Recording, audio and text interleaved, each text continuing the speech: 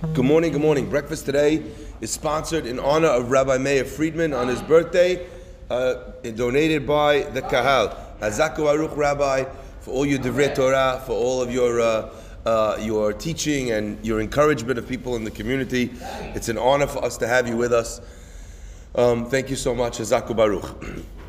There's a very interesting teaching from our rabbis, which I'd like to start off with. And you know when you're learning for many years and all of a sudden you realize something and you see something from a very different point of view? Yeah? I had that with this Devar Torah. The Pasuk says, Vayikach min hababi yado mincha le'esav. Yaakov, we know, is sending all sorts of gifts to Esav to try and placate him, to try and get him to calm down and not to be angry.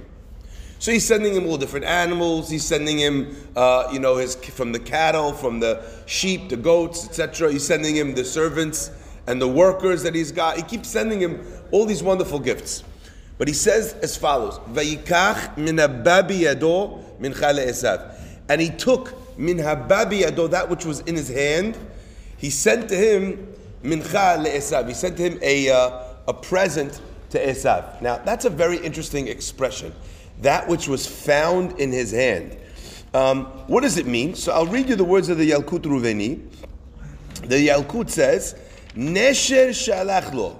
What did he send him? Min hababi yado, that which was in his hand, that which came to his hand. Nesher shalach lo. He sent him an eagle. Now there's actually, interestingly enough, I spoke about this last year on Shabbat. I don't expect everybody to remember everything I say always. Even though my ego probably does, but I don't, right? And what's it called? And I remember there's a whole machloket, actually, if nesher, which is always translated as eagle, if nesher actually means eagle, or if it's a certain type of vulture. Why? Because nesher in Chazal is always this bird that flies higher than all other birds. Okay? And an eagle, even though it flies high, it doesn't fly the highest. The bird that flies the highest is a certain kind of vulture, and that is actually a nesher. So I think that kind of ruins like the beautiful imagery that we have in our minds of kanesher. Whether you're Arik Einstein singing, Uf Gozal, right? When think kanesher bashamayim, or you're thinking kanesher ya'ir chino, like it says in the words of Chazal that God, Hakadosh Baruch Hu protects the Jewish people like an eagle, where he puts his young on his back, and God says, "Mutav shikanes hachetz bi." Better that the arrow should enter into me. Why? All of the birds that don't fly high, they can be attacked from the top and from below. Okay? So where do they hold their young? They hold their young in their hands. Okay? That's where they hold their young.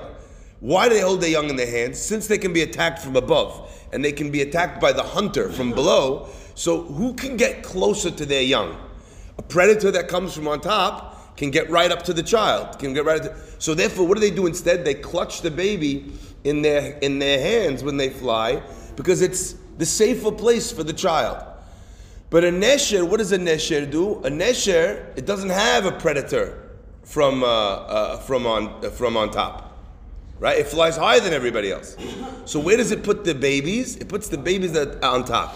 Where's the only danger that comes to a nesher comes from where? Comes from a hunter's arrow from below. And on that says the nesher, so to speak, the eagle or the vulture, whichever it is, better that the arrow should enter into me than should enter in to anybody else. Now, it's so interesting. Why is Yaakov sending Esav a nesher, an eagle? So kol hababi yado means that Esav, he would put his hand out, and the nesher would come. It's not babi yado of Yaakov. It was what was babi yado that came on the hand of Esav. Esav would walk around with this vulture or eagle on his arm.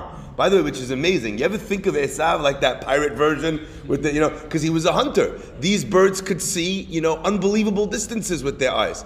So, one would think it means that it was a good gift. And I don't buy that. Because you know what? If it was Babi Yado Esav, he's already got one. Now he's going to go with two, right? You've never seen a pirate with two birds on his arm, right? That doesn't work unless the birds, it doesn't mean actual birds, it means women. That you might find with the pirate, but not two. So why is he sending him one? Why is he sending? And the answer is, Rabotai, like everything else Yaakov was sending Esav, he was sending him a message. He knows that Esav is a hunter. He knows that he uses an eagle. He knows that he relates to the eagle in this way. And he was telling his brother, if you wanna visit, pain, you wanna rain revenge on my house, he says, think of me like an eagle. Better that your arrow, mutav shachetz, yikanes bi, let it not go into my children. Yaakov was putting himself, so to speak, in front of all of his kids and his wives and saying, please, if you have a problem, don't take it out on the family, take it out on me. What a beautiful message of self-sacrifice Yaakov is sending to his brother. But I think as well that there's another message that he was sending with this nesher, sending to his brother, to Esav, when he sent him the nesher. Now, I think the key to understanding it is actually what's it called? A special insight into this idea of Babi Yado. Why was Yaakov sending him something that was Babi Yado, that was Esav's? Why was he sending him Esav's thing? And I think the concept over here was that Yaakov was trying to also say to Esav, listen, you're a hunter, you're a warrior, this is what your world, I don't ever intend on stepping in on your toes, on your business plan, on your vision for the future. You've got yours. I've got mine. I have my little family. I want to learn Torah. I want to do mitzvot. I don't ever want to step or to take away anything from what you have. And I think that there's something here which is magnificent within that point. A lot of times, the challenge between two brothers, which is really, we are learning from this parasha, the laws of interaction, the laws of conflict, the methods of interaction between brothers and sisters. And for most people, for most brothers and sisters, the biggest challenge in the world is when they feel that there's a lack of recognition of space, a lack of an understanding of what I bring and what is valuable and what is special about me. And in that instance, just the recognition that a person says or realizes that the one brother says, this is what you're very special at, even just that statement that illustrates to somebody else that, look, I know that this is what's great about you, is enough sometimes to melt the heart of a person that's really upset with you. God bless.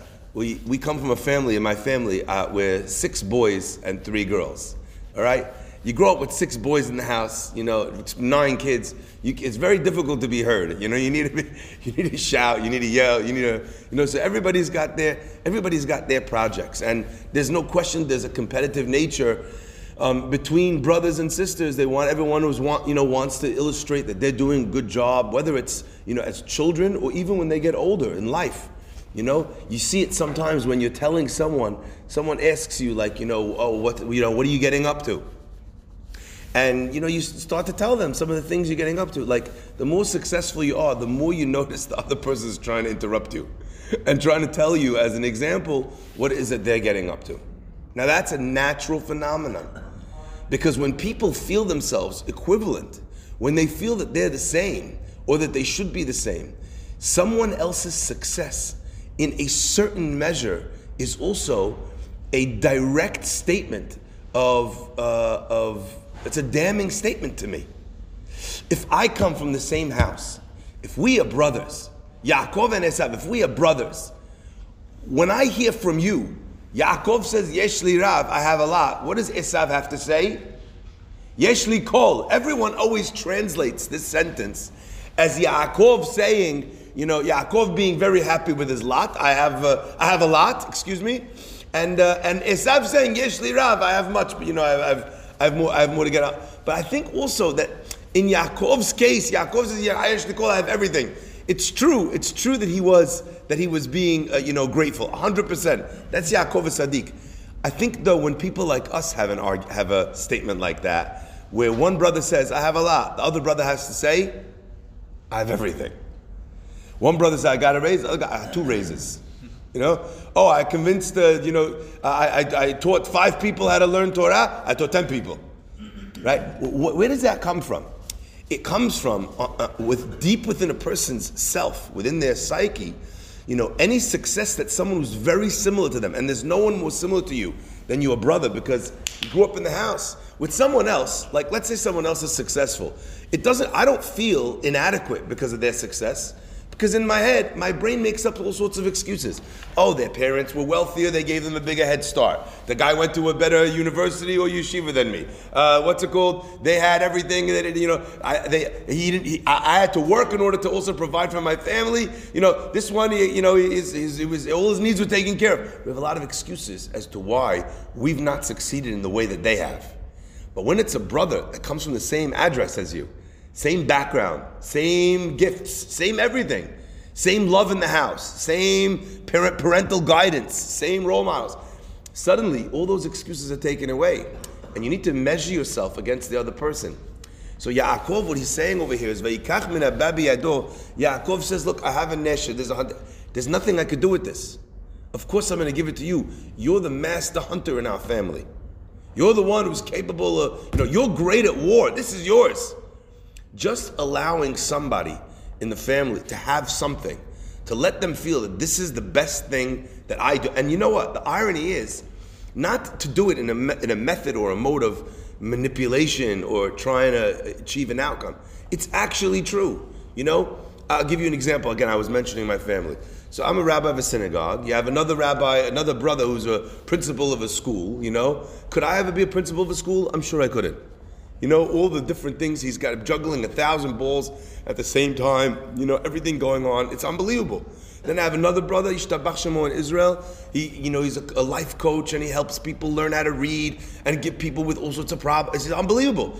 He's got that and he's got the patience and he reads, speed reads his way through a zillion books, to be able to understand how to work with people. Another brother who sings beautifully at every chatuna. Another brother who's studying, who's Be'ezrat Hashem going to law school. Every one of the brothers is doing something else and allowing each of those brothers to feel it's such a genuine thing when you can when people in your immediate circle can realize that not only your success and they're successful, and the success that they have maybe you could never do. If a person can feel like they have that space, Yishtabach Shemo. And I think as well, like Yaakov's message wasn't just that, here, this is for you because you're good at this. And it wasn't just, and if you have a problem, take it up with me. But there's one last, message which I think is very, very beautiful. The power of the nesher, as we said, its ability to hunt is in its long-term view. Yaakov also gave Esav a message. And he said to him, if you fight with me, if you attack me, you might kill me. You might, something might happen. But ultimately, in the fullness of time, Am Yisrael is gonna be able to outlive it. So if you want to engage in that war, no problem. But just know, when you're looking in the long term view, I'm going to survive whatever you throw at me. So can we not waste this time? Can we not have this fight? Ultimately, I'm going to get there. Ultimately, like Yaakov says, I travel very slow. You're going to get there first. You're going to have your kingdoms. You're going to have your kings. I'm not going to get there in the same speed as you. But ultimately, when I travel slowly, with my children, with the sheep, if I push them too much, all of the young will die. But I'm going to go at my pace, until we reach Har Seir, until we reach that place, until the coming of Mashiach. Rabotai, a lot of times we allow in these conflicts in family, we allow a very short-term approach to define how we want it. He said that to me, I can't believe it, can't let him get away with it. You know what, bottom line, it's not going to kill you, And the irony is that what we say oftentimes, when each person is staking out their claim and they're saying things they don't even mean, they're just trying to kind of protect their little zone and their little space and their little dignity, But then you get involved and you answer back and you say something also that you don't really want to say. That's a very short-term view on the conflict. And Be'ezrat Hashem, when we're zocher to have this long-term view with family. Ultimately, ultimately you get there. There's a challenge, no question. The ones that we love the most are the ones that definitely are the most challenging. They're the ones also that know how to cut us the deepest, with their line, with their look, you say, what are you looking at me like that? No, only a brother or family could understand and interpret your looks in that way. But ultimately, when we think like a nesher, when we think of what's going to be down the long term, then we're capable of acting in a much better way. It's only because Yaakov is in the mindset of nesher that he's able to come to his brother Vayishlach, bowing to him, whatever you need right now. Ultimately, I know that I'm going to get to where I need to go. Yishtachavu Hashem Bahar HaKodesh. I know that ultimately the Ma'ishtachavaya is not going to be to you; it's going to be to Borei Olam for all in the fullness of time. May Hashem bless us Be'ezrat Hashem with the patience. May He bless us with the humility. May He bless us Be'ezrat Hashem also with the wisdom and as to how to respond in those critical moments, those moments where everything is on the line, the future of your family. And of the relationships between you and the people who could and should love you the most. Baruch Adonai Le'olam. Amen ve'amen.